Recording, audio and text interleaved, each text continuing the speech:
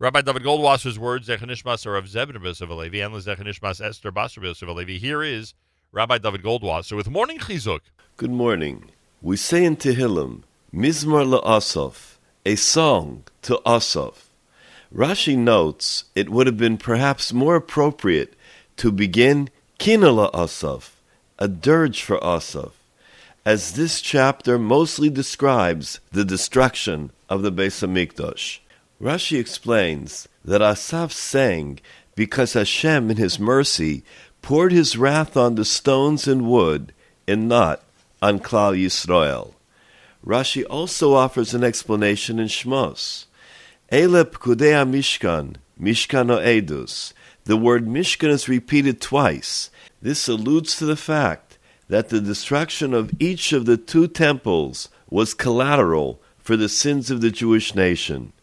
In a similar vein, the Sefer Menachem Tzion states that the destruction of the Beis HaMikdash is because Klal Yisrael was saved from total annihilation.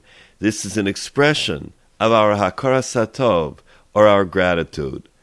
The Dubno Magid presents an interesting situation to illustrate the appropriate mindset that is demanded because of the Beis HaMikdash and its destruction. A woman who hadn't had any children for many years finally was pregnant. When it was time for her to give birth, however, the doctor told her it would be impossible to ensure the life of both mother and child, and therefore he recommended terminating the pregnancy in order to save the mother's life. The mother said, "I have no desire for life if you choose to do that. It would be better that I die and that my child should live." And so the child was born, and the woman passed on.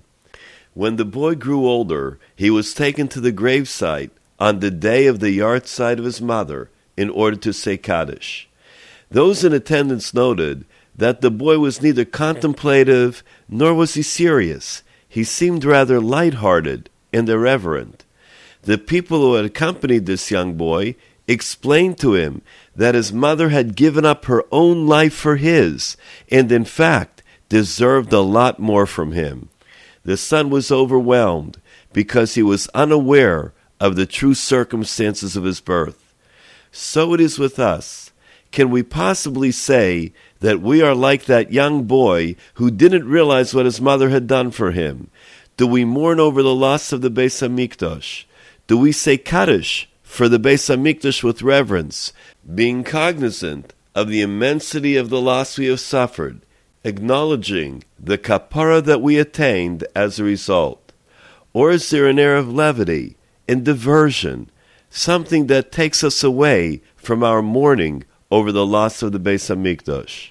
It's during these days that we remember the Chazal, Kol Misav al Yerushalayim. Whoever properly mourns over Yerushalayim in the Beis HaMikdash will merit to see its rebuilding speedily in our days. This has been Rabbi David Goldwasser, bringing you Morning Chizuk. Have a nice day. JM in the AM. Thank you very much, Rabbi Goldwasser.